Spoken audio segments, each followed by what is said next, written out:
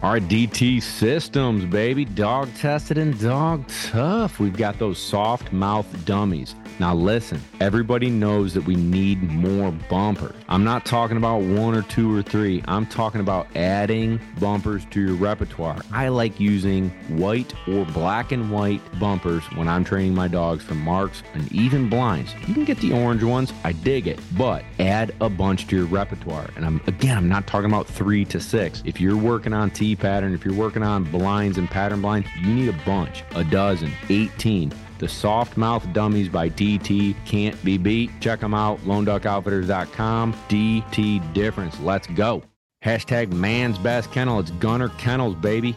It's a kit. We had Addison on the podcast, a phenomenal dude, always innovating our industry. And one of the things that he brought up is it's a kit. It's not just the kennel itself. You've got the Fan 2.0 for your summer, right? Like it's hot out. We got to keep that dog cool. In wintertime, you got the all-weather kit. Keeps that core body temperature in there so the dog doesn't have to work as hard to stay warm. They also have the magnetic door accessory that keeps that body temperature in there. And then the straps. Everybody thinks like, oh, I'll just go to Home Depot and get the cheapo straps. Well, listen, they developed these straps so that basically you can lift a VW Bug with the 2 straps. So if you were to get in a car accident on the way to the duck blind or the training grounds, that dog is going to be beyond strapped and stay safe. Check it out. Gunner Kennels, baby. Slide in the DMs. We'll hook you up. Force fetch. What is it? It's super intimidating to so many people, yet it's not that difficult. I built a step-by-step process that helps you understand it. You and your dog can be successful in it, and it takes the intimidation away of the process so that you and your dog can get to your goals. That's what it's built for. Let me teach you how I do it so that you and your dog can do it. Different breeds, different personalities, problem solving, and more. Check it out. Links in the description. The Force Fetch course. Baby.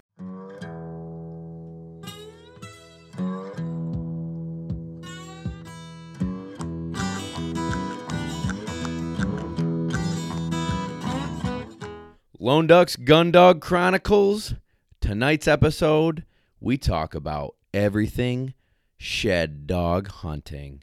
I'm so excited to be here with Kevin and our guest Jeremy Moore from DogBoneHunter.com. Jeremy has pioneered the shed hunting with your dog industry. He's created some really cool products, and he's going to help us teach our dogs how to shed hunt and give us and our dogs something to do in the off season. Jeremy, welcome to the podcast. Thanks for being here tonight. You bet. Hey, first off, fellas, thank you for having me. I really appreciate it. Looking forward to it. Obviously, we've messaged back and forth a little bit on it. So, like you said, and a hell of an intro there. I'm going to have to really live up to that. But so like you said, so my name is Jeremy Moore, and I'm from Wisconsin. I'm actually from a small town called Pulaski. It's near Green Bay. No one knows what Pulaski is, but everyone knows Green Bay. So I lived here most of my life. My wife and I, and we have a couple kids, and we've got a baby on the way. So we've got a really, a real typical family. I think we've got a lot of dogs. We own a few and train a few. It ends up being what I think is a lot in relative terms. It's probably not that many from a trainer's standpoint, but for me it is. But so we've got a small company. It's called More Outdoors. It actually has a couple different brands. One of our brands is Dogbone. It was one of the ones that really kind of got us started and established us and gave us. It was a passion of mine that turned into a business. So it's something that's been a real interesting journey. And now we're looking to continue to kind of take it and grow it. And our products started out. I mean, I know we're going to talk a lot about shed training. Our product line started out shed training. We moved into some game recovery training, which is tracking. We kind of went to the idea of I'm a real passionate whitetail hunter. I'm a big. If it weren't for it's funny because just recently, now that the fall has started, with bird hunting, I'd thought about it quite a bit because I'm training some gun dogs right now, And I know I wouldn't bird hunt. I wouldn't do upland and I wouldn't do waterfowl if it weren't for dogs. Like that's the reason why I do it. I love doing it. And so, but I'm a really passionate whitetail guy, and I had to figure out a way to kind of cross over the things that I loved. I loved deer hunting. I loved everything about deer, but I loved working the dogs. And so one of the things that was kind of unique when we started, it was real early on, and the idea of how do you use your dog, your retriever, to help you from a deer standpoint. And to me, the first thing that I found the real connection and synergy was shed training, and then from there it evolved into some game recovery work. And I, the dogs I'm training, the dogs I own, they do it, all of it. They don't just do one or the other. I don't specialize with them. So that's kind of like a real nutshell to where we are now. But yeah, we're a small company. We're trying to grow it. That's awesome. So quick little side note from the dogs: Brett Favre or Aaron Rodgers? Who's your guy? Oh man, I'm a Bears fan. What? No, that could turn some people off real quickly if they're Packer fans. But I'll tell you what it did. Growing up a Bears fan in literally the shadows of Lambeau Field, like my high school was blocks away from Lambeau Field, it made for thick skin. So I feel like it helped forge me into the man I am today. But yeah, if I had to pick, the gunslinger. Like that's right. I'm Silver Fox all the way. All day. I'd rather drink a beer with Brett Favre than Aaron Rodgers. Yeah. But totally. Now I bump into Rodgers once in a while. I see him at the post office, and I will say this: good dude, really, really humble, really grounded, really nice guy. But yeah, if I got to pick, I'm going Favre. Good deal. Yeah, I would too. Next time you see him, let him know you think that. Yeah, I will. Yeah, cool. All right, so now let's get started with the dogs. You kind of touched on it, but tell us about your first dog. What was the dog's name, and how did it come to be where shed hunting and this dog became more than just a side thing? Yeah. So so backing up, like I was raised. My parents had golden retrievers. I had golden retrievers all my life growing up. Very informal training. My parents didn't know how to train dogs. I didn't know how to train dogs. I was a kid. But we had a friend of ours, a family friend, that we actually got our first golden retriever from, and he was a big hunter. He was one of my dad's buddies, and he had really, really nice gun dogs. And so both upland and waterfowl. And so they were Goldens. And so I kind of I knew what I wanted. I didn't know how to get it. And so when I grew up, my parents had these Goldens. I fooled around with them a little bit, but not very seriously until I went to college. And when I was out of high school, going to college, I brought one of the golden retrievers, one of our family's golden retrievers. I brought her to school with me. And that fall, a couple of my buddies got some dogs, and you go through that phase where before you get kids and wives and stuff, you get dogs. So these guys all got pups in college, and I brought my parents for a semester and in the fall, and kind of we hunted the dogs pretty hard, and I loved it. I mean, I knew right then I needed my own. So the following year, I got my own. I got a black lab. It was the first lab our family had ever had. We had these golden. I love Goldens. They have such long hair, and we'd shave them in the fall, and they look like labs. So I thought, why not get a lab? So I got a lab, and man, she was good. And it was probably what really started me on the road that I am on now, because she was just really good. I wasn't, she was, and she made it real easy. And I found a lot of success with her. And so, but it was all bird stuff. I went to school in Western Wisconsin, UW Stout, a little state school. And most of my buddies were from Minnesota, and they were all big duck hunters. So I got into it pretty heavily in college. I trained this little dog. She was a real fine gun dog. And from there, I got out of school and I hunted a lot through college.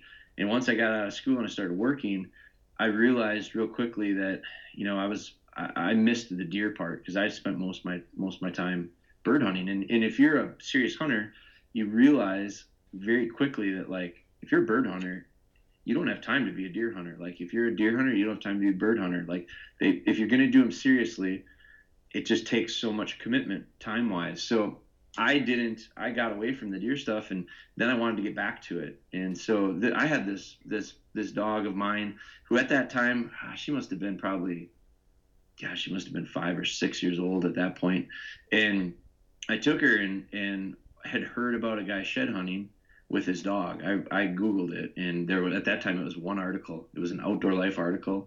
You can still find it if you Google it, but it was this one guy that it was just a story about him and using his dog, and he was shed hunting with it out west.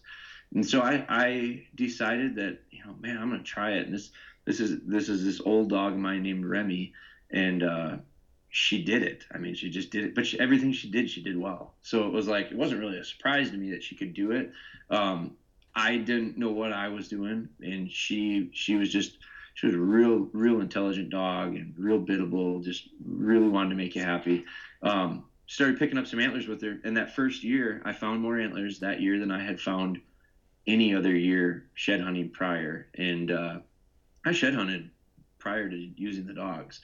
Put a lot of miles on, probably didn't know where I was going, didn't go to the right places for a variety of reasons. I didn't find many. But once you start doing something and finding success, like it's really easy to figure out if you look at it and try to break it down, why did you find success in it? And then you just get better at it. So me and her did it for a season, and then I was real hooked.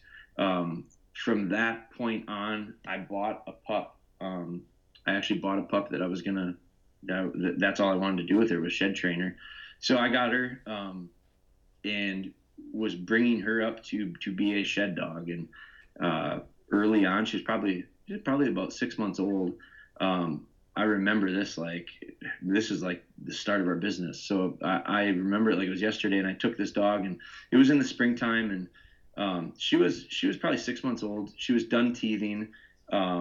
She was making little retrieves for me, and I pitched an antler for her, just a hard antler, and I figured that's the way to do it. And so I threw it for her. She had a lot of drive, and she had a lot of go, and she had a lot of excitement. And she ran up to that antler, and she poked herself, and she turned around and came running right back to me, just scared. I mean, like the body language on her was so clear, and she yipped a little bit, and she wanted nothing to do with it, like immediately. And so I really kicked myself, and I went, boy, did I screw that up, And so I started thinking about it, and I started thinking, well, why, what happened? I'm always trying to analyze stuff and break it down and figure out, like, if it doesn't go well, why, and how do I change it? If it did go well, why, and how do I replicate it? So it's kind of a thought process I'm always thinking about. And I realized, boy, I don't introduce bird dogs. A little 6-month-old dog, I'm not going to put her in a pen with a rooster and hope I turn into a gun dog or a bird dog. It just doesn't work that way. So I thought about it, and I thought, man, how could I incrementally get her comfortable or understanding what this thing is, and that it's not a negative and all that. And it's not to say that it happens all the time, because I don't think it will. I don't think all dogs that hear loud noises turn gun shy. I don't think that happens, but I think that you increase your chances of having those effects if you don't introduce something properly to a dog. And so this was a real similar situation. I just had a dog that was afraid of an antler, and it was because of a negative introduction. So that was when Dog Bone started, because I was like, damn, dude, I got to figure out a better way of doing this. So I thought about it, and I thought, when I train a gun dog or a bird dog, I take incremental steps. I start out with a balled up sock, and then I go to a puppy bumper, and then I tape some wings to it. I add scent to it. I take steps to get them to birds. And so why aren't I taking steps to get them to sheds? And so that was where the idea came. And so those two dogs I credit the business on, because Remy was the dog that got me passionate about training dogs. And she lived a great life, man. We lost her several years ago, but she was just awesome. and she was one of those really, really special dogs, and I was lucky because it was one of my first ones. And then Finn was the other dog that, helped me by being dumb and making a mistake. She helped me figure out a better way of doing it, and that kind of grew into what our business is at this point. That's pretty cool. So how did you overcome the antler shyness? How over time? How did that work out? Explain that. With Finn, with that dog specifically. Yes, please. Yeah. So, yeah, I think it was time. Part of it was time. You're gonna hear. I'm sure we'll talk for a while here, and you'll hear me talk about time and how I hate it. How I just, when it comes to training, I don't correlate time often. This is one time that, yes, I had to build in time. It took time. It took me figuring out ways to be creative to build her confidence back up. So there was time. I mean, I literally, she was a pretty soft dog, and I like soft dogs, probably to the degree of a lot of people would say they're not very good. And I go, oh, that's perfect. I love that one because I like them softer. It's my personality. It's my training style. I get more out of those dogs. I don't have a real, I'm not real heavy with a dog. I struggle. I'm big on building trust and connection and feel. I'm not big into fear tactics. I don't like dogs working because they're afraid I'm gonna get after them. So it's my psychology of how to get the most out of somebody, whether they be people or dogs. So this little dog was soft, and I realized that, and I just went, man, I'm going to have to get creative and figure out ways to build her confidence. It was to the point where, like, I would pick up an antler, she'd go away from me, like she'd go in the other room. Like she just had this, and I don't know if it got her in the nose, if it got her in the eye, little, 6-month-old pup, pretty small, little sensitive face. Now you couple that with a relatively soft dog, it was probably pretty traumatic for her. And so I really kind of think she thought the thing bit her, like, it was a sign of, dog's pretty smart. So if you go up to something and stick your face in it and it bites you, don't do it again. Like that, yeah. That's smart. Like, to me, that's a sign of intelligence.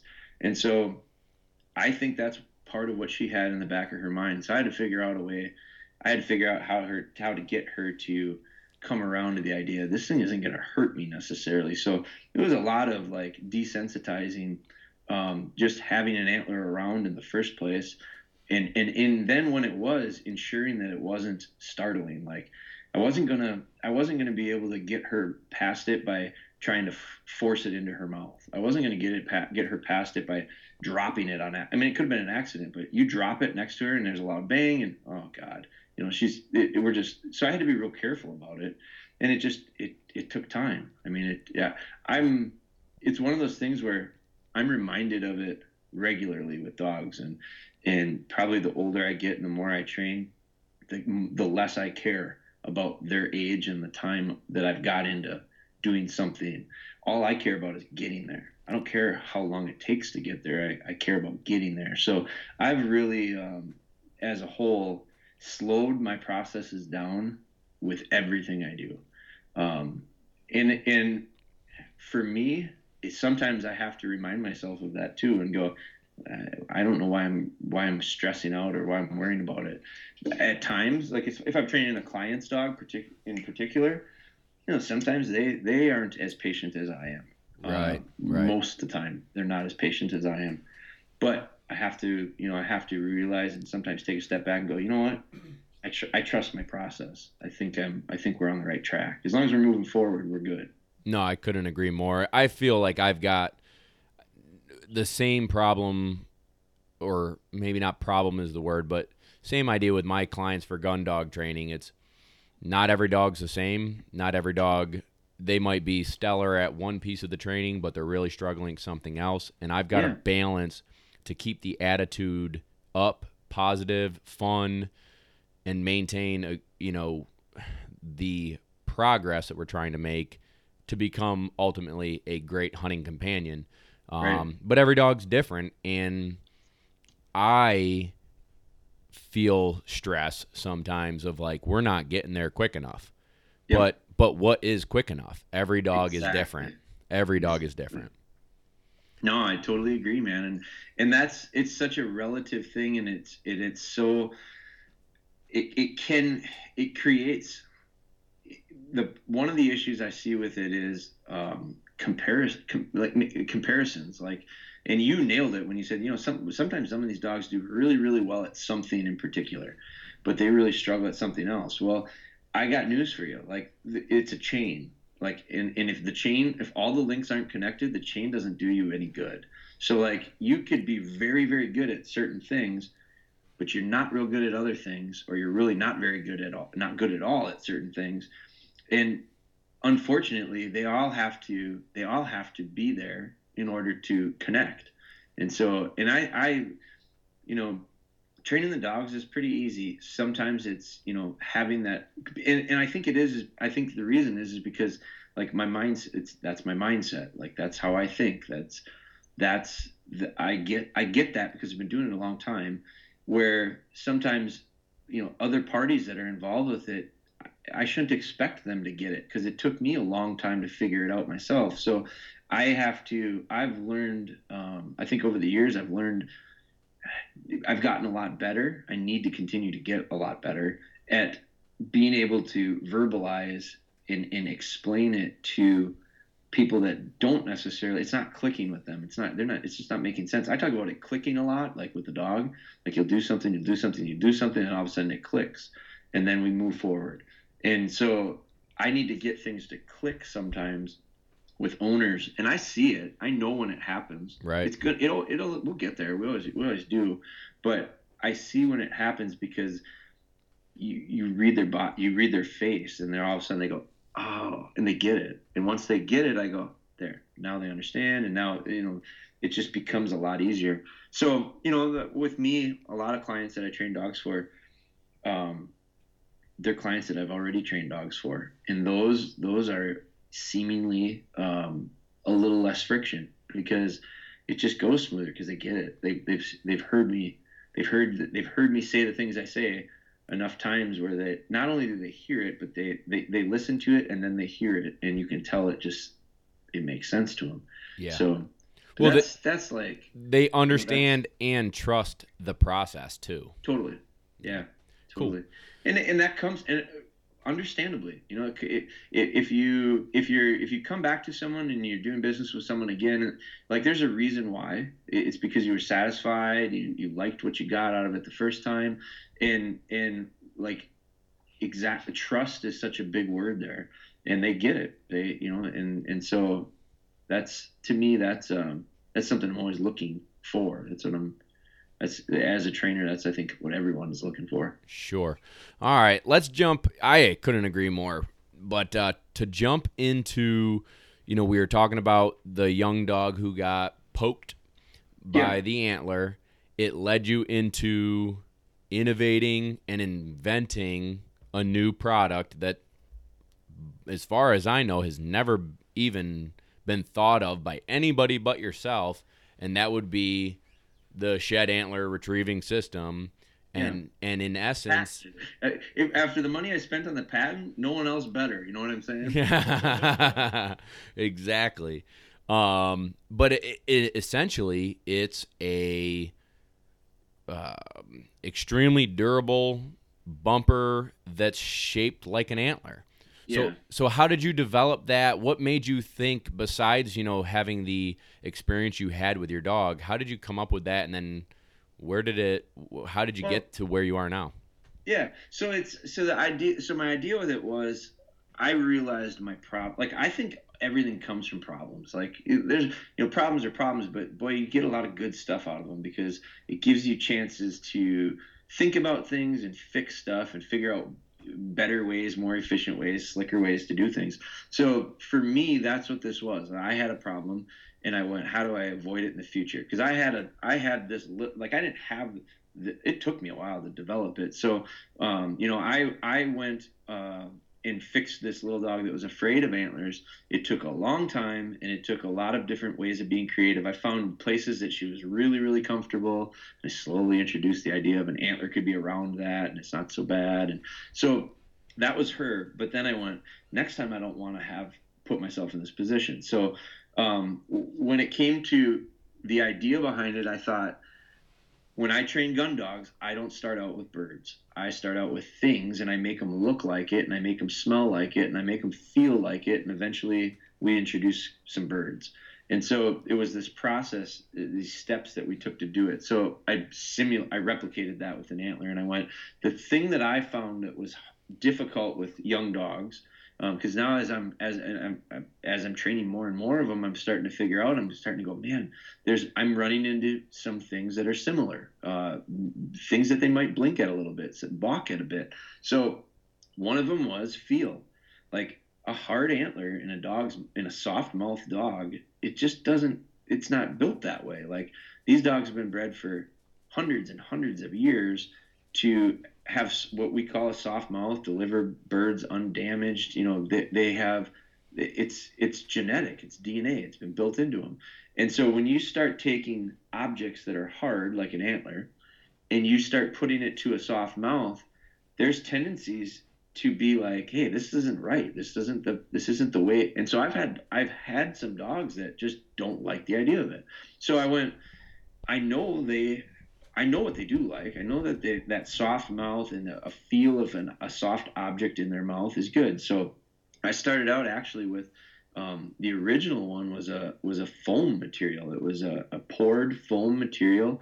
I got in touch with a manufacturer out of Minnesota and worked with molding. I gave him an antler because I wanted it to be a certain type of antler. Like, I didn't want real long tines. I didn't want I wanted to make it so that we could set a dog up for success to pick up this shape. Because what I really believe shed dogs do is they're not in love with sheds.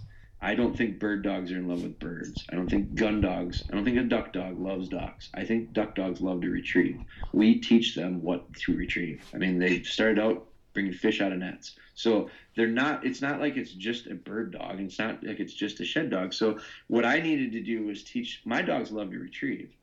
Like, when it comes to dogs makeup, retriever is a retriever. Like, it's part of their name. They retrieve naturally.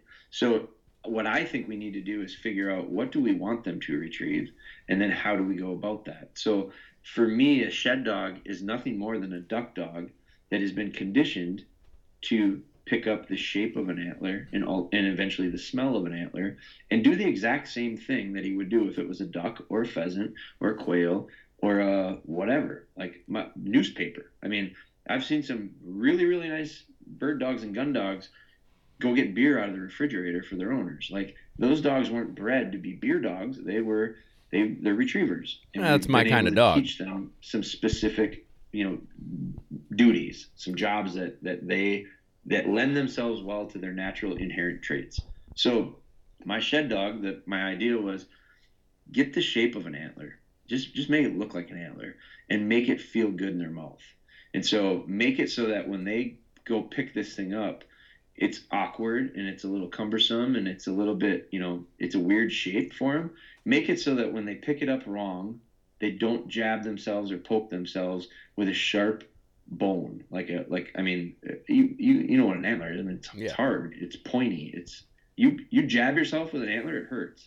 So now do it in your face. Like, that really hurts.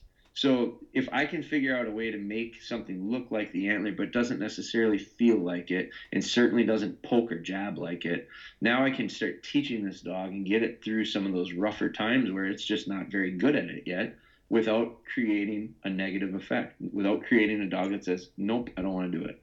So that's where that dummy came around. And from that, I went, well, I know that we have to eventually incorporate the nose, because I do a lot of stuff with tracking dogs now, and I realized I've learned so much more about a dog's nose over the last probably 5 to 7 years, just because of, more so for tracking, but I learned more about the noses from canine trainer, like police dogs and drug dogs and bomb dogs, than anybody and anything, because with them, like, that's their livelihood. Like they can't make mistakes on that stuff. So they know a dog's nose processes scent.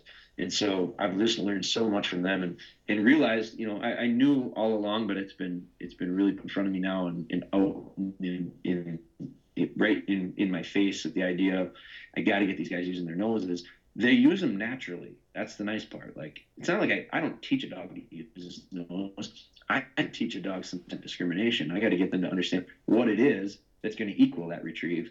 So at that point, I went, how am I going to do that? And that took me a while. Like, I fooled around with different processes of trying to replicate and figure out how to get these scenting elements. And that's what it really amounts to, is antler is part of it. Like, I think a lot of people think the antler is the scent. Well, that is part of it. Bone smells, and as bone ages, it changes. So there's just different scenting elements there, but there's also a lot of outside influence of scenting elements that are found on shed antlers too, that I think a lot of people overlook. So when I started thinking about it, I went, there's the antler, but what about all the other stuff that associated scent wise? And I my own. I mean, I literally tinkered with it for a while, and started creating it until I thought I was doing the best I could to replicate as many opportunities to simulate stuff that the dog's potentially going to find associated with it, and then be able to connect it to the visual, which then connect it to the retrieve. So it's just linking all these things together. But so that was, so I came up with this thing, and then I figured out how to put scent on top of it, and I went about it very similar to how I would do a gun dog or a bird dog. I mean, the training is not that much different when you start talking about the X's and O's of it, but the tools you got to have the right stuff. But that, those are big moments for me from a development standpoint. Of those are little lights went on moments for me where I went, I think that'll work. All right, Jeremy. So this is Kevin. I've got a 2-year-old. It's actually her birthday today. Her name is Birdie. She's a 2-year-old golden retriever who loves pheasants and ducks. We're getting her into geese a little bit. She's a little peanut though, so she struggles carrying around some big geese. But I'd love for some off-season mental work for her. My wife and I go hiking a lot, so we're always out in the woods, but I think it'd be great to, not only have Birdie around, which we do anyways, but it'd be good to have some mental work where she's searching for different things. And she loves antlers. She's had, little chew toy antlers since she was a puppy. So when you tell her to go find her antler, she starts looking around the house and goes and brings it back to you. Sure. So I don't think it's going to be that much of a stretch to have her quartering while we're out on a walk in the woods. But I guess give me some advice. Like, what do you think? Yeah, so, well, I think it makes a lot of sense. So, when you start out and you go, you said you duck hunt with her, right? Yep. And happy birthday, by the way, Birdie. But so you duck hunt with her and you pheasant hunt with her, right? Yeah. She gets a good amount of exercise and definitely understands that we're out in the field, in the woods, whatever, and we're looking for X to retrieve. Yeah. So the reason I point out those two things are because they're very contrasting things. Like a gun dog, if we're going to duck hunt with a gun dog or goose hunt with a gun dog, we need a dog that's steady to shot. We need a dog that's lining. We need, like the stuff, the actual stuff we're doing with that dog in comparison to what we're doing with the pheasant dog. They're pretty different, quartering and casting, flushing and retrieving versus steadiness and all that stuff. So those two things you're able to do, and I think most people that are listening will be able to say, with confidence, they can go, yeah, you can do both with your bird, with your gun, with your dogs, gun dog, bird dog, whatever it is, you can do both of those. What's interesting is a lot of people think when it comes to sheds, oh, that's too, that's way too specialized. And I think they're intimidated by the idea of it and afraid of the fact that, the idea that they could do it. And I gotta say, man, like you're able to do some two activities that are quite different. The shed hunting part of it is like identical to the pheasant hunting part of it. If you've got a pheasant hunting, if you've got an upland dog, they're going to do about that when they're shed hunting. Like I purposely, like I don't want a dog that work. A lot of people talk about, like when you talk about specifics of a shed dog, they'll ask, well, how far will they range? You know, how much ground? Because I always say they cover a lot of ground, and they do, but I don't like dogs working out beyond gun range.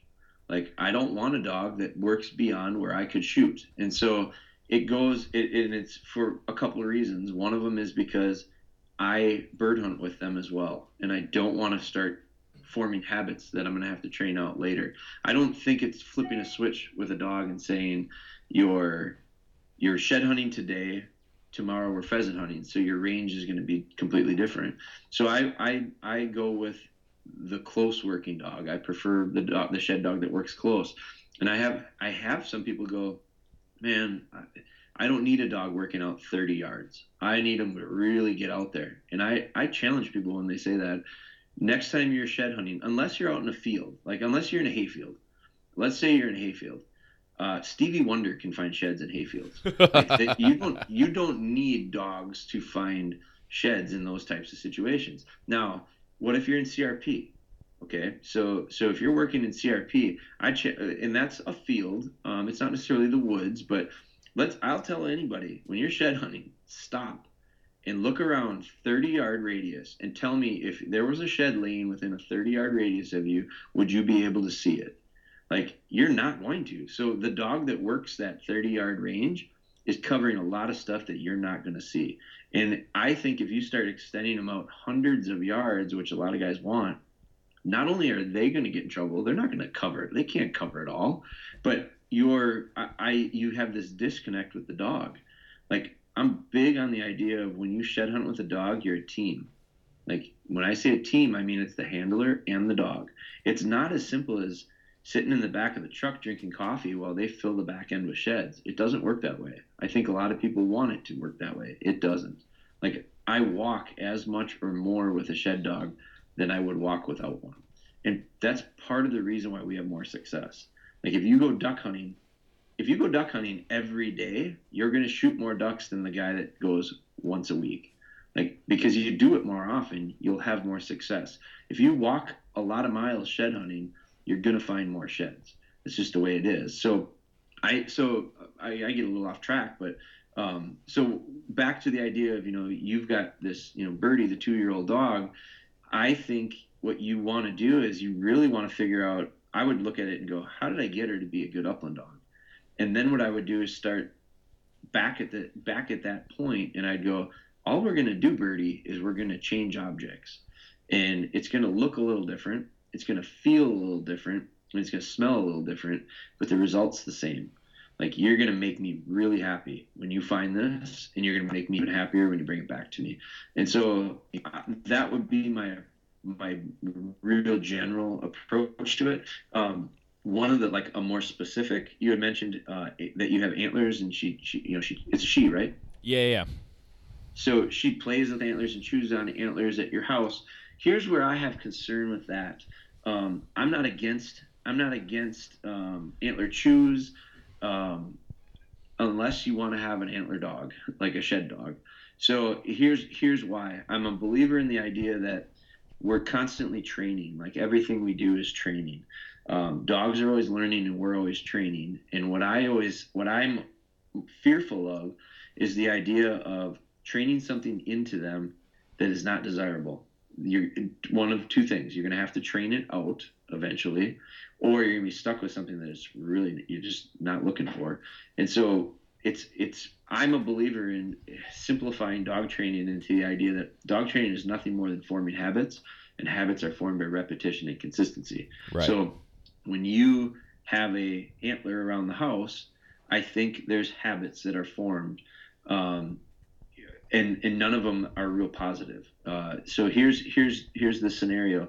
Let's say you have the shed laying, in the house somewhere, or in your yard, or wherever, and throughout the day, the dog might go past it 100 times, and If they pick it up 10 times to play with it or chew on it, that's fine. It's not exactly what we're looking for in a shed dog, but they at least acknowledged it and picked it up. But what did they do the other 90 times? Yeah, no, that makes sense. They walked right by it. And so what I think happens is we, not intentionally, we are forming habits that are not desirable. The other thing is when they do pick it up, like my idea of a good shed dog is not a dog that lays down and chews on the antlers in the woods. And so if that's the ritual, if that's the habit, if that's the thing that they do at the house, I think that will form habits, and I think that's essentially training.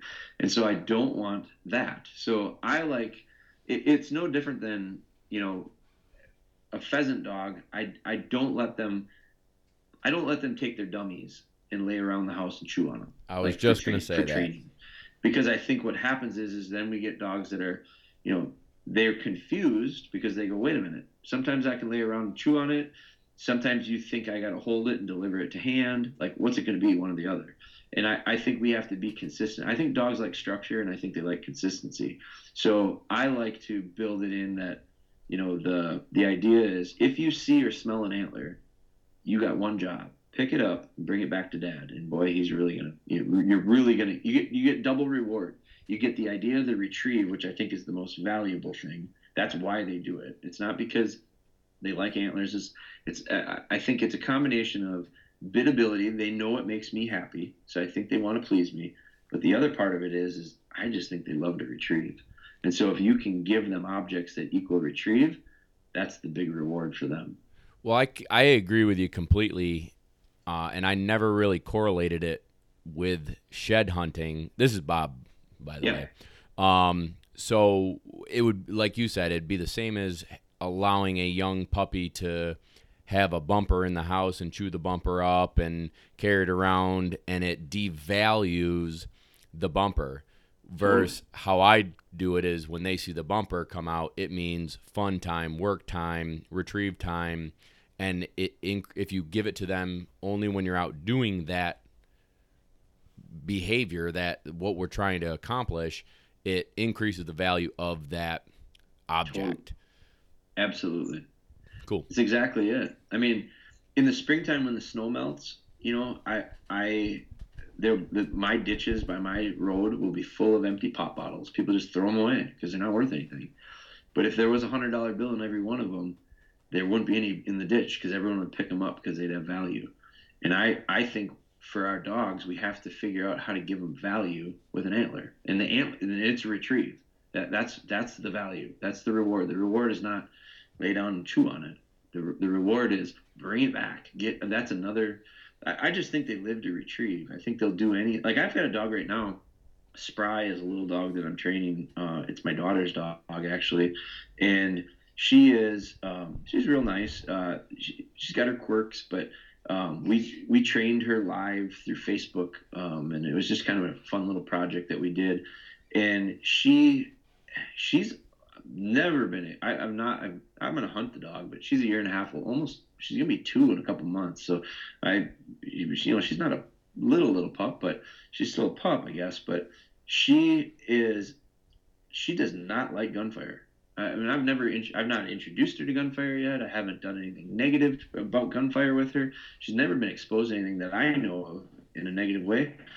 I just haven't gotten around to introducing her gunfire. I'm not ready to hunt her anyway, so I'm not in that big of a rush. Well, she doesn't like it. And a buddy of mine has a sister of hers, and he's the same way. And he's like, gosh, she's almost like she's gun shy, but I just don't think she can be.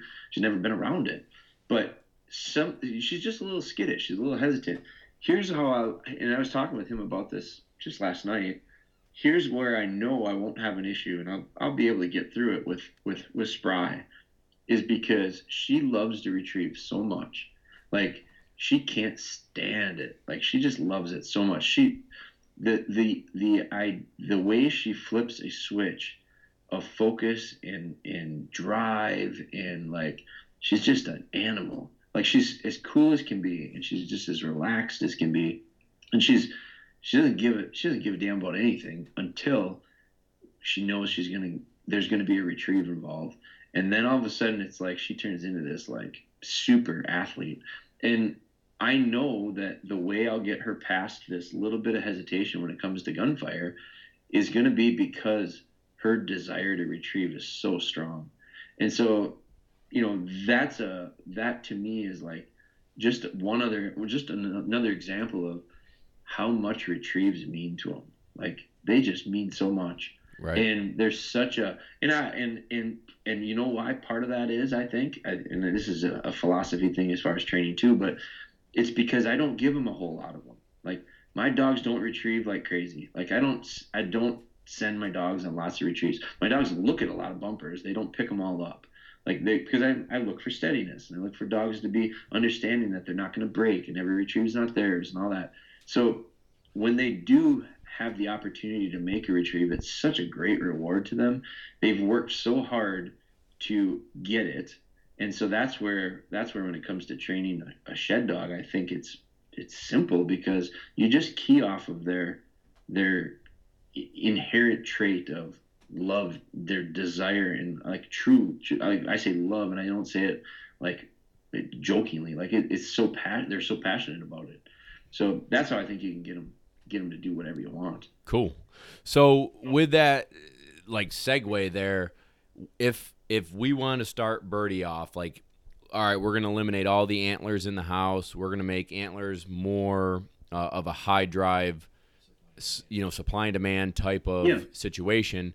How would Kevin or our listeners take a dog who's never gone out into the woods to find sheds? How would you start a dog from zero to going out in the woods and finding one? Yeah. Lots of little steps, and the first one would probably be I just want them to understand that this thing is going to equal retrieve. So I'd be using a bumper. I'd use one of those antler dummies, and I would do simple whatever your typical routines are. I use a lot of trailing memories. I use a lot of memories for retrieves. Period. So I would start out with like a really really simple straight line trailing memory, and I'd use the bumper. I'd use that antler bumper. So do me a favor. Any hesitation, I wouldn't even ask the dog to be steady. I'd just get him excited about it. Oh my God, this is gonna be a lot of fun. And I'd pitch it and I'd let him pick it up. As long as they picked it up without hesitation, which most dogs will, and then I'd go right back. Then I'd start slowly getting back to the idea of, okay, I'm gonna do it more as a formal. This is gonna be like a drill, because my dogs like drills. You got to remember. When I say work, like I think sometimes people think when I talk about working dogs, and I don't think you guys think this, but I think some other people will probably think this. When I start talking about getting into work and more formal stuff, I think a lot of people think that it has to be very serious, and it has to be like almost this idea of like work, like not in a good sense, like work like God damn, I gotta go to work again. Like no, like I mean work like yes, I get to go to work again. And so I think that you have to, like, my work for dogs is fun. It's games. It's letting them figure something out, challenge them a little bit mentally, give them some physical things to. Usually I can't even slow them down physically. Like they're little machines, but it's giving them setting them up with some situations that they can kind of overcome, get through, and be really, really proud when they come back. I always tell the proud dog because the butt really wiggles and the tail really goes, and like they get that little look on their face and they're just smiling at you when they got it in their mouth. And so that's what I'm looking for. I'd get Birdie and I'd turn this into a drill that is fun and understand that shaping that white thing up. Like the dummies themselves are white. Like it's a couple of reasons. Like it's color contrast. It's real easy. It's real easy for them to see that. As long as there isn't snow on the ground. If there is snow on the ground, I use a brown. I have brown ones too. We have brown ones and we have white ones. The brown one is something that I use at a point where I'm going to transition the dog to use his nose a little bit more. No different than I would use a feathered bumper or a colored bumper with my gun dog. So the brown dummy I use for that. Now in the wintertime when there's a lot of snow on the ground, that brown one is a real stark contrast. So all of a sudden, the antler really pops. So visually, it's easy for them to see. And then I can switch it, and I can, use the brown one in cover, and I can put some more scent on it and start having them use their nose a little bit more. But to start out with you, I would just do some simple drills.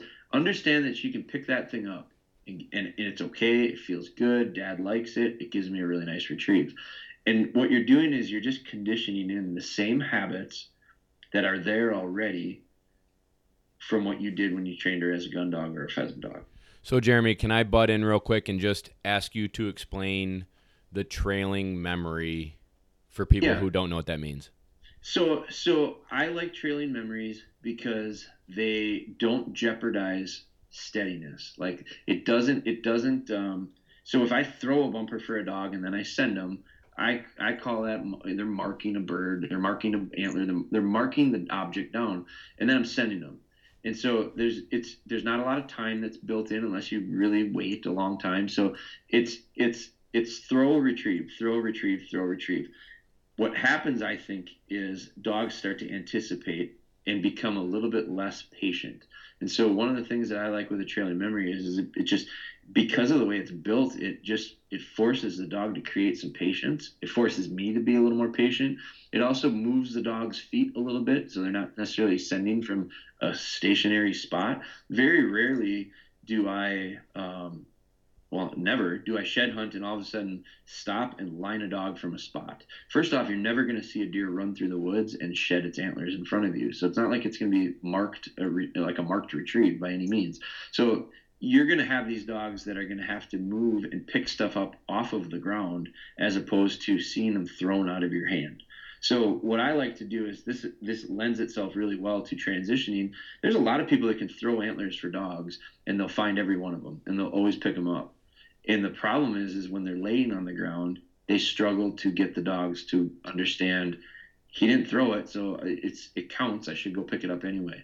So this is a transitional drill that helps with that as well. But so trailing memory, all you're gonna do is I like to use straight lines. So if you got like a fence line or you got a sidewalk, or you have, this is early on stuff. So I'm gonna try to help these dogs success, and so I'll find an object. It could be like the tree line that butts up to my yard. It's just a visual thing. It's a line.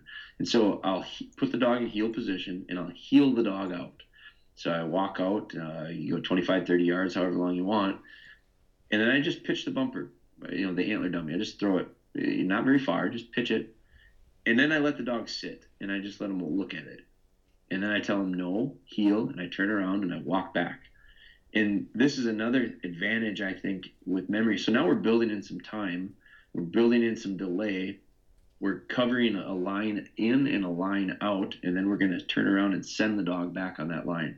So to finish it out, you heel the dog back out, you turn back around. Dog, visually, that white antler against the grass or whatever it is going to pop. Like they're going to see it. So that you're going to see their focus. You're going to give them a little bit of time. Then you're going to line them and send them on their name. So that's just a real simple trailing memory. But the nice part about it is the other thing that I think it can do for you is a lot of times folks have dogs that work out to a certain, you can line a dog out and you can send them on a blind, you can send them on any type of retrieve, and they hit like this invisible wall.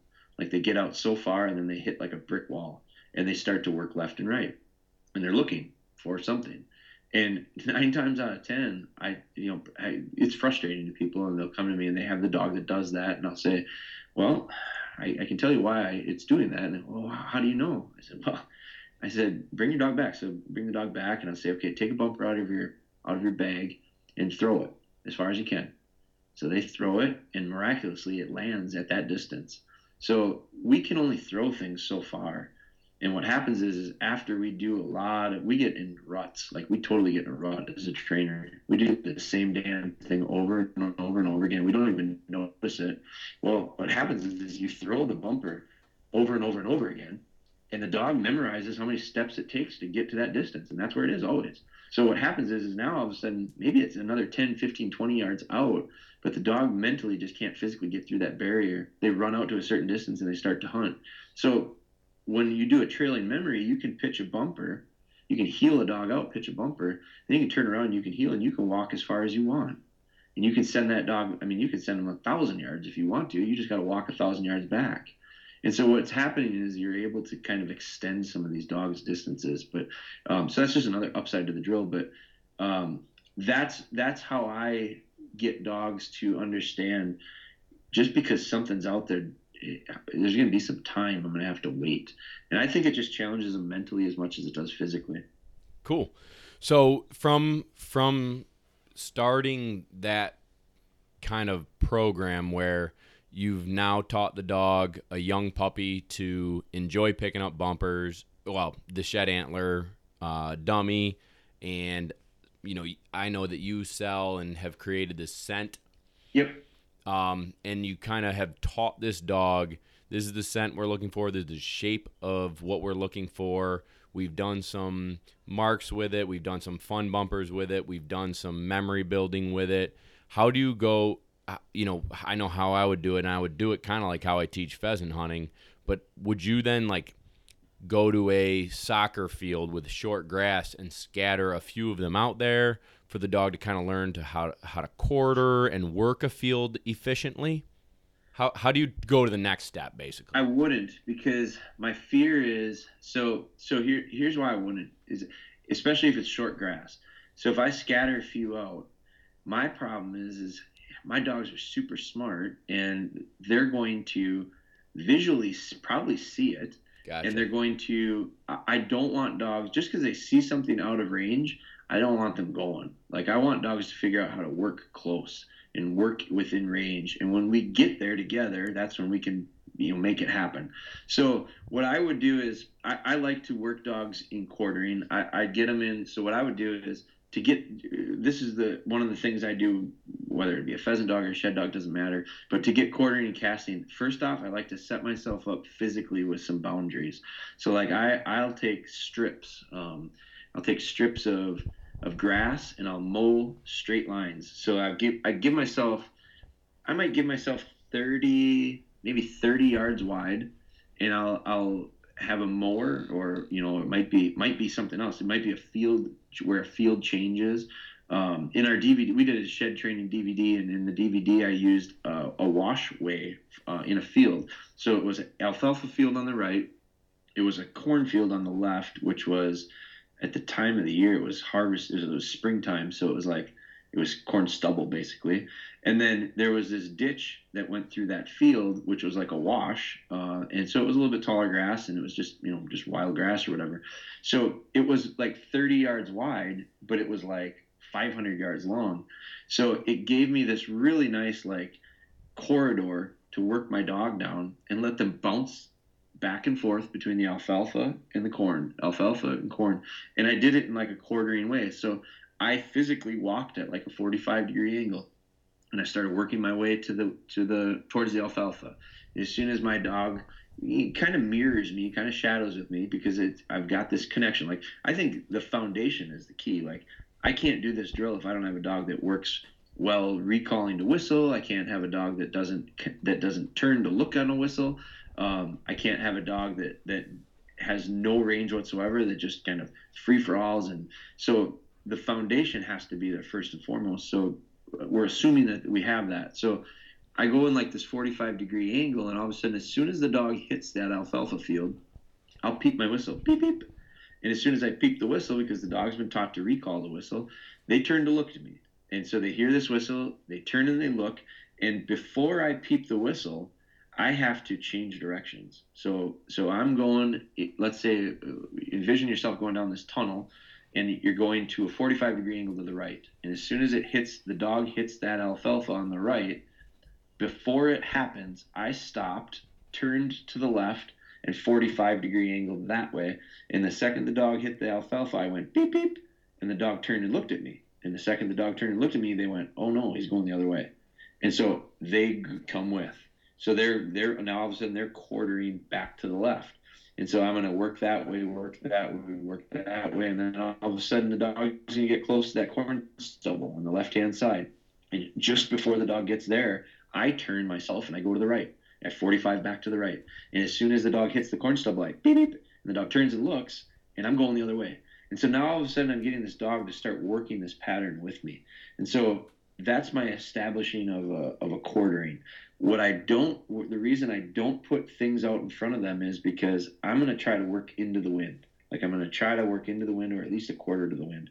So if my dogs and my dogs' noses are good, they're going to get wind of stuff ahead of time, and all of a sudden, they're gone, and they're going to pick something. And I don't want to correct a dog that's going to pick something up that I want them to pick up. So, but it lends itself to them getting out of range pretty quickly. So what I will do is I'll work and then I'll pitch behind them. So I might have all the stuff in my bag. I might have all my bumpers in my bag. And as I work and the dogs work into the left, I'm throwing up and to the right when they're not looking. And then I'm going to work back into it. And then I'm going to work. So I don't give them the chance to win stuff way ahead and then go. That makes a ton of sense. So it's just, and I think that's for me, that's a real similar scenario that I would do if I was training an upland dog. To me, Exactly. that's I don't want dogs to get birdie on a bird that's way down at the end of the field, because I won't get invited on the next trip. Like that's that guy. So very, very similar. I just do a very similar type of drill, different shape, different smell. That's all. Cool. So those are two great ideas and ways for people to develop the quarter. And then do you take them out, and just basically, one of our earlier podcasts, he's a upland bird guy. His way of describing, developing a bird dog was birds make a bird dog. So Sure. Getting out there, spending time in the woods, spending time in the fields, Totally. that creates a real shed dog. Is just Yep. get them out there. Do you actually plant? I'd assume you do. Do you actually plant antlers out in a field and know that you're going to go on an hour-long hike with this young dog, and they're going to have to wait some time to find it, but they're out there, and so that they're going to be successful? I very rarely plant them. And so I totally know what you're saying, and I think it just makes logical sense, and I think people assume to do it, and what I end up seeing is, and this will kind of depend on what your end goal is. So I don't do trials. I don't compete with dogs. I hunt them. Like my ribbon is not a ribbon. My ribbon is an antler if it's a shed dog. So I don't do trial type scenarios, but I think and I totally understand them. Like I get why they do them. I think it's great because I think it grows a lot of awareness for the sport, and it's different. And I think some people have a hard time realizing and understanding that it's different, but I think it's probably because they don't shed hunt either. Like a lot of people do competing in shed stuff, but don't actually shed hunt. And that's not to say everybody, because I know there's a lot of them that are really hardcore shed hunters. But I will say this: you train completely differently. And so the idea of like what you just touched on is huge. Is the idea of you could go for hours, like not just an hour. Like I shed hunt. I shed hunt as much as I can. I don't as much as I'd like to, but as much as I can. And I go quite a bit. Usually I find quite a few in a year if I do get out. But we go a lot. We put a lot of miles on, and we walk a lot without finding any. And so, what do you do in those situations? It's hard to ask a young dog to do that. It's hard to ask a young dog to keep its focus. It's hard to keep a young dog interested in something like that. So I don't, from a training standpoint, I avoid the idea of going out and hiding a bunch of antlers, because that's what everybody does, and everybody does really well with it, and then they're all greatly disappointed on the weekend and when they actually go shed hunting. And the reason I think it is because although their intentions are good, the actual connection from transition from training to the field is missed, and that it creates issues. I don't care how many acres you have, and like 10 acres is not like 10 acres. We all know 10 acres is not a lot of land, but physically 10 acres is, it's a pretty good chunk of it. When people realize what 10 acres really is, most people plant their antlers in about 2 or 3 acres max, and I think they got it in 10. And so what happens is they put 5, 6 antlers in there, and then they put their dog in there, and then their dog flies from antler to antler to antler to antler and picks them all up, and they're done in 3.5 minutes. And they go, "Oh my God, this dog is on fire! Like, this is the best shed dog ever." In that scenario, it's real good, and that's fine. But it's so unlikely that you're ever going to go into a spot that's 2 acres and find 5, 6 sheds. Like, and then what do you do when that's done? Because you got 8 more hours of shed hunting to do. And so the idea of like being able to bridge and connect the focus on these young dogs is real important. And I do it really simply. I just put a little shed in my back pocket. And so as I continue to go and I see it's again, this is the part that I like by working with a dog closely, is being able to read the dog.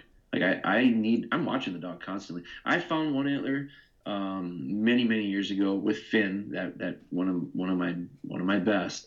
I found the antler and she had a hard time with it too. It was actually a buddy of mine that was looking for this specific deer shed. It was a big shed. He knew the deer shed. He knew it shed within a certain day because of his trail cameras. He knew it was in a certain block of woods. It was 80 acres, which is pretty good size. Figured that antler was in there.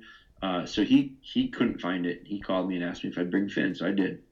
So we're going through, and it's one of my prouder moments in shed hunting. But we're going through and coming out. Man, we can't find it. And we're almost done. Like, we're almost back to the trucks. And it was after several hours, and all of a sudden I look out. I'm walking up this hill, and I'm relatively close to her, but it was something about her body language changed. The rhythm of her tail changed, the way she arched her back a little bit different, and you could just she was birdie is what it looked like, and it was just faint, and you could just see she was just catching little bits and pieces of scent. And then all of a sudden she really hovered, and she just really was moving her nose left and right and left and right. And I just watched this dog, and it was just unbelievable. But all of a sudden I'm looking, and here that antler was. It was in actually like a tree that had fallen over, and the root ball was like up. So there's this hole. That antler fell down in the bottom of that hole. And so it's down 2-3 feet below grade. And you could tell she was nowhere near the antler. She wasn't that far away, a couple of yards, but she was just working the nose up in the air. And all it was that wind was working that scent. It was swirling.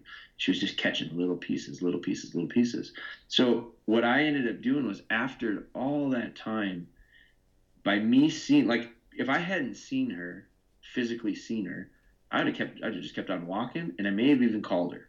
And if I had called her, she may have came, because you could tell it was so faint. The little bit of scent that she had was so faint, but because I read it, and she was able, like that dog was able to kind of work past the idea of being lulled into this sense of, my God, we've been walking a long time and haven't found anything, to all of a sudden she responded, she reacted. Now, she was a little bit older. She had some experience, but so I think you have to be watching your dog to see that stuff. And then when you see them like checked out, like they're eating more deer poop than anything, and I mean they're just not interested, then that's when I need to get them back. So I might drop an antler, I might circle back around, and then I might let them find it, and I might watch them. I'm not going to coach them. I'm not going to help them. I think we get way too it's way too easy for us to see an antler and then like walk the dog over and point its nose at it and be like, "Oh, you found it."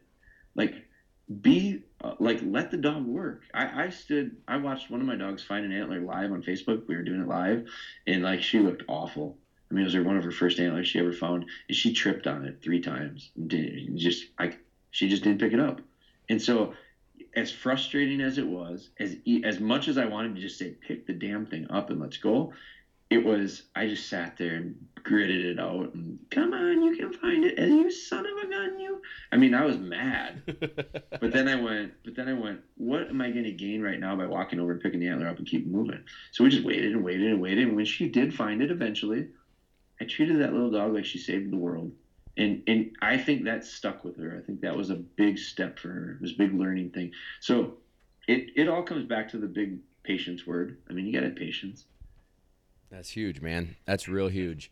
So I think the things that I want to maybe reiterate that I've learned and that Kevin has learned and what we'll do with Birdie is A, get them on scent, B, get them to make the antler a higher drive, supply and demand style object, and build, like we've done with pheasants, like we've done with ducks, an experience.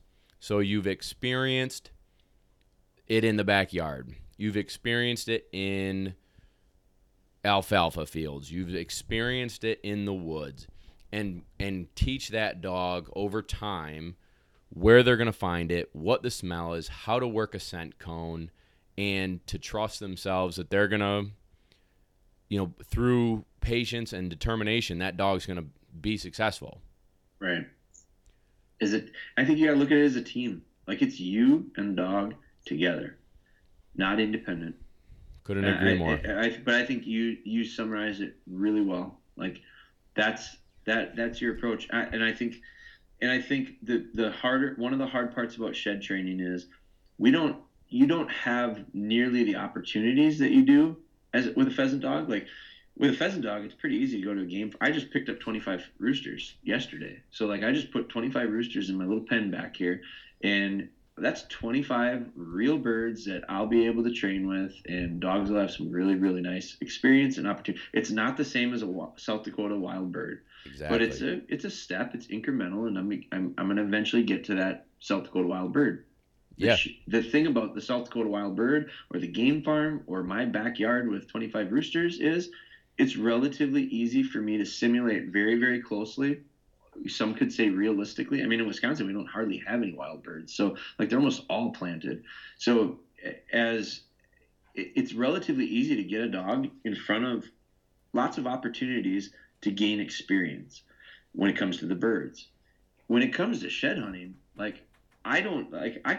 South Dakota, you could walk a slough and flush your dog could get 500 flushes in the first day between hens and roosters. Sure. You're not going to find 500 shed antlers. I won't find 500 shed antlers in multiple seasons. Right. So the opportunities are less, which means all the more reason you have to make the most of every one of them. And so, and that's why, it might take a couple seasons. I hate to disappoint people. No, I think I want to be realistic. No, I think it's back to what we were talking about with clients and, teaching them what a dog is. Like, yeah, your dog went through training. Yeah, you've put a lot of time in, but the only thing, it's not going to come out in its first season and be an all-star. Its third and fourth season, it's going to finally put all these pieces of the puzzle together and be a true seasoned, totally. Nothing can shake it, nothing can rattle it. It knows what to do. It knows to be patient. It knows to wait. It knows when gunshots go off. Not every bird falls, especially when Kevin's shooting. I'm with you. Yeah, you know what I mean? And so it takes Totally. time to develop a gun dog. It takes time to develop a shed dog. It takes patience, and it takes experience. A question I had written down, I've got two more questions for you. One of the questions I had is for a novice shed hunter. So a guy or a girl who they've trained their dog, right? They've spent 6 months, whatever. They've got a young dog. They're going to take it out and hunt, but they don't really know what to look for cover-wise or habitat-wise that could be successful for them as well as the dog. Is there any advice you can give? Like, all right, if you're going to state land, public land hunting, in your state's different than mine versus Wyoming versus wherever, but what kind of cover are you having a lot of success in that you can point these people in to help them and their dog? Sure. It's a great question because the best shed dog in the world won't find sheds if they're not there. And that's just a reality. And so this is me talking shed hunting now, not necessarily just dogs, but shed hunting in general. This is my personal experience, and I've found enough to get better at it. And I think that's the key is you find one and then you go, how come? And then you figure that part, all these parts and pieces out. But I personally can say this, this is my preference. You gotta have food.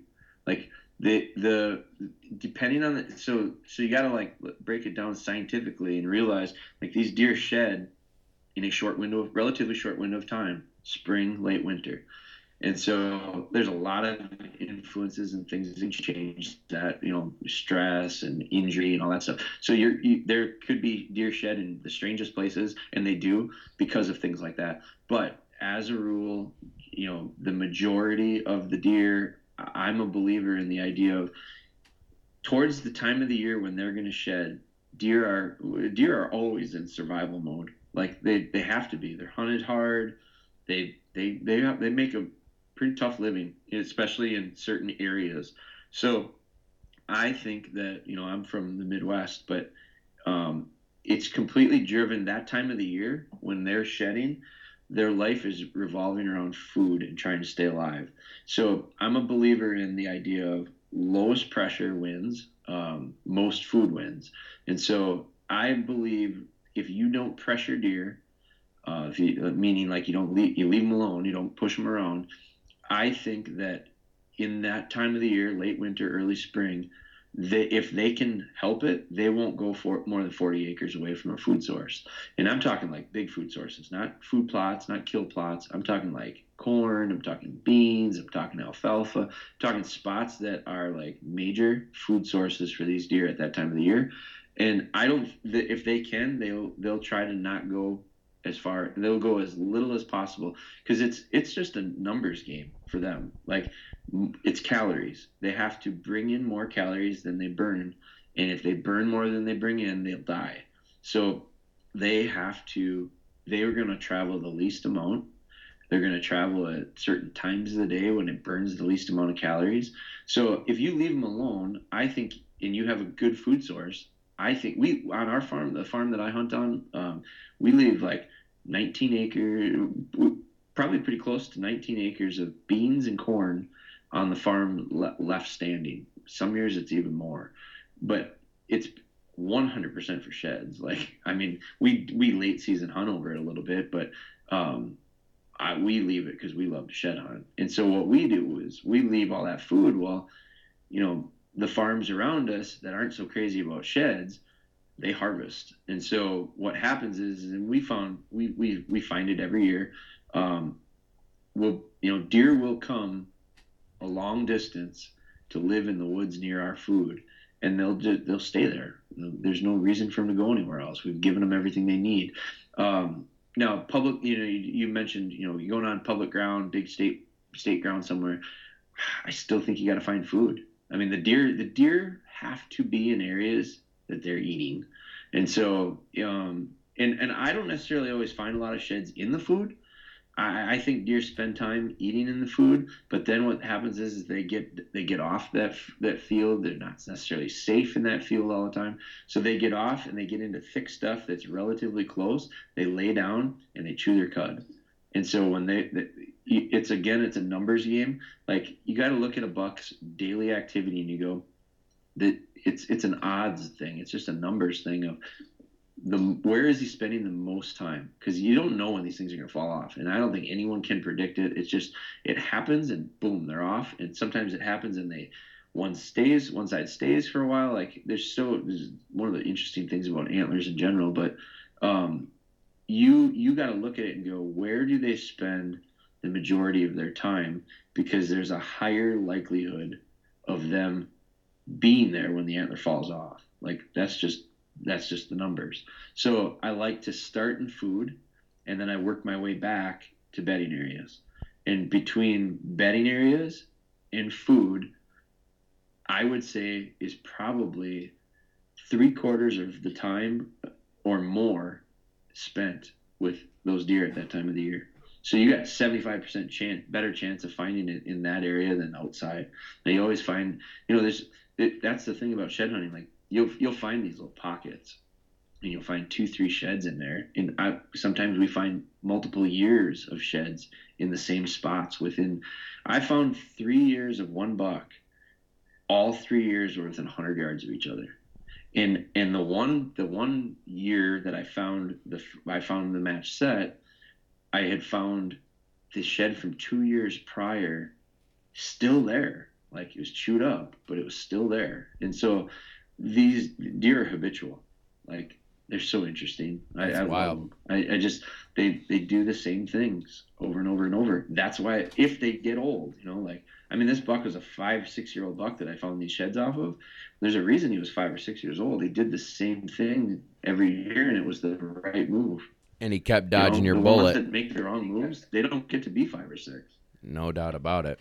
All right, my last question is, have you ever had a problem transitioning a seasoned gun dog? Like, I'm thinking, I've got an old dog, Buck, and he's 8.5, and he's a pheasant machine, duck machine, and I would like to transition him to sheds for the simple being of keep his body moving, but I also, when he's out pheasant hunting, he is, I mean, it's like dangerous for his well-being as an older dog with arthritis. Like, he just goes so hard, he can't go as long. But if you just take him for a stroll and he knows you're not hunting, he's more easygoing. And I'd like to get him into shed hunting. Have you had any issues where you're taking a dog who is looking for birds, right? Like the ultimate, and now I want to transition into a shed. Is there anything I should look for in that training? Is there anything that I can do differently? What are your thoughts on that? I mean, I don't even know where to go with it. It's a thought I had that a seasoned gun dog might have a problem transitioning. I don't think it'll be a problem transitioning. I think you'll have a problem trying if and I'm not saying I don't think that this is what I don't think this is what you're saying. I think you could have a problem if your idea would be he's balls to the wall when we go bird hunting, but shed hunting, like maybe he'll just take it kind of cooler. Like, I think if he's going to shed hunt, it's no different than if he's going to bird hunt. Like, and he's going to be all in. He should look at it, and that's how you ultimately would look at it as well.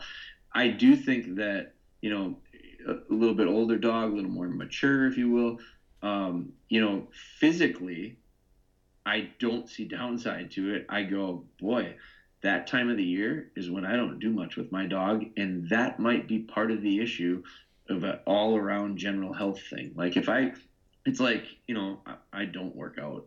I should, I don't. And if I worked out and I did it year-round, I'd feel a hell of a lot better. I'd be able to do a lot more stuff, but I don't. And sometimes there are times of the year for me that I really don't work out. Like, just physically, I don't do that much stuff. And that alone affects me because I go, man, I'm in the worst damn shape of my life. I got to, so I think there's upside to it just physically by doing something in another time of the year when you wouldn't necessarily be doing something actively with them. But as far as the hunt goes, I think you want the dog to work no different than if he was pheasant hunting. I think you want the dog to work with the idea of this thing, this antler, this shape, this smell. It's just as good as a bird. I've heard several people say, "Oh, they never are. The bird is the bird. The bird is the best. The bird is this. The bird is that." I totally disagree. Like, I've seen drug dogs that are way more hyped up, jacked up, excited, like bonkers, because they smell dope, and they look, and you know what? They look just like my dog. They're labs, and so right. I think it has to do with your training and your ability to let the dog understand what it is you want and what it is that warrants the excitement. The idea of their bird, the bird is the biggest thing. Well, you tell that to the guys that started having dogs retrieve nets out of the sea, because I don't buy it. Yeah, no, that's a great point, man. That's a really good point. Well, hey, Jeremy, thank you so much for your time tonight. Sure. I enjoyed talking with you. I enjoyed, hearing your perspective on training methodologies and how we can take our dogs, Birdie and Old Buck, out shed hunting. I mean, I think it's just another thing that all of us as gun dog owners can do with our dog in the off season to be outside, great outdoors, another hobby for us and our dogs to keep them rolling. Tell people where they can find you on social media, your website, where they can find some of your products so that they can start training their dogs. Awesome. So everything is like our little call sign or name or whatever is Dogbone Hunter. So our website is dogbonehunter.com. Our Facebook, our Instagram, we have Snapchat. I don't use it that much. But Facebook and Instagram are real big tools for us. And I guess YouTube, it's all at Dogbone Hunter. So I appreciate you guys having me on, man. I really enjoyed it. Would love to do it again if we get around to it. And appreciate you having me, man. I had a blast. I enjoyed it as Kevin, and I enjoyed it as well. He just nodded at me. So Jeremy, thank you again. We're going to link this up, and I'm going to, blast it all over Instagram and Facebook as well. So, Awesome. Dude, thank you so much. Thank you for your insight, knowledge, and we will catch you soon, buddy. Good luck this hunting season. You bet. Take care, guys. Enjoy the rest of the fall. Thank you. You too. Hey, patreon.com/Lone Duck Outfitters is a community that we built to help you and your dog on your journey to next duck season. There's videos that don't hit YouTube. There's happy hours where we drink a couple beers and I answer your questions every other week. And by the way, if you join between now and September 1st, you're entered to win a hunt with me and Kevin and other Patreon members. So jump in, let's go, join the community. We appreciate it, and we'll see you there. Hey listeners, Nick Larson here, host of the Birdshot Podcast. As fans of this show, you may be interested in the conversations on the Birdshot Podcast, where we discuss all things upland hunting, from upland birds and their habitat and conservation, to the shotguns, bird dogs, and gear used to pursue them. Whether you're a seasoned upland hunter or just getting started and wanting to learn more, I interview a wide range of guests, each with their own unique perspective and valuable experience to share. If you're on the hunt for more upland hunting conversation, please consider subscribing to the Birdshot Podcast today.